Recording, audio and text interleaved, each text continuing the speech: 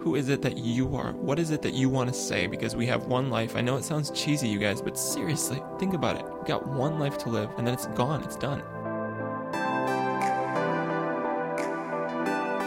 I'm going to talk to you guys about your voice. And I'm trying to start this trend, I guess you could call it, where we meet every week. I call it club.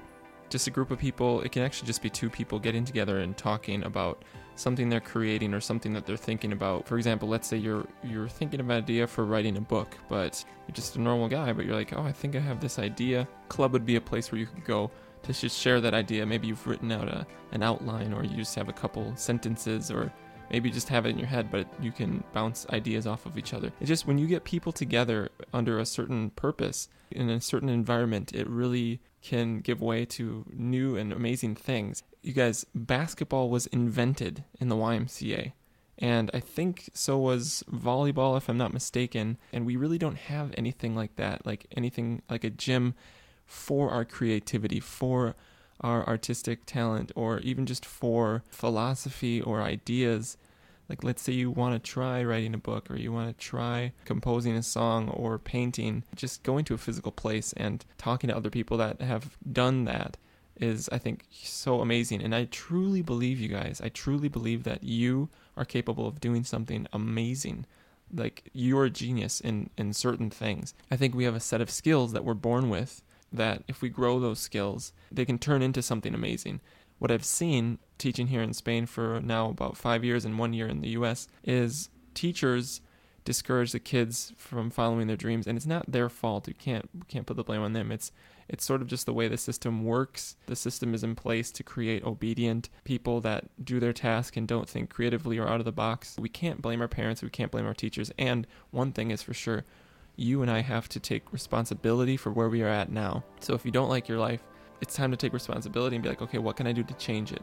And I have to do the same thing. It's a daily process.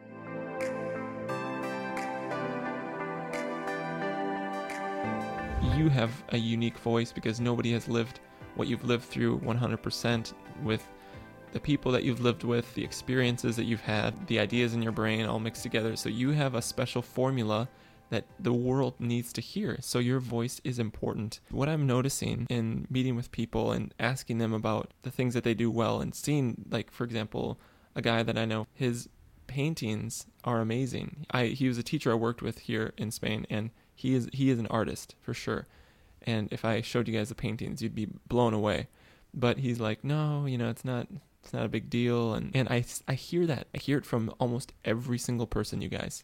We do certain things that to us are normal, and then we show somebody else and like, whoa, that's not normal. Like that's actually extraordinary. And getting people together to show people that aren't your spouse or your boyfriend or girlfriend or your best friend things that you've created, and having these people who have no obligation to compliment you say, wow, you really should keep doing that. That is so encouraging, because so much of what we don't do is because of our beliefs. They're mental barriers, because let's face it, you and I live in the best time of like human history. We need to take these opportunities. What happens is we don't see them because we're focused on other things that are trying to sort of numb us from the lives that we're living, which we don't want to necessarily live.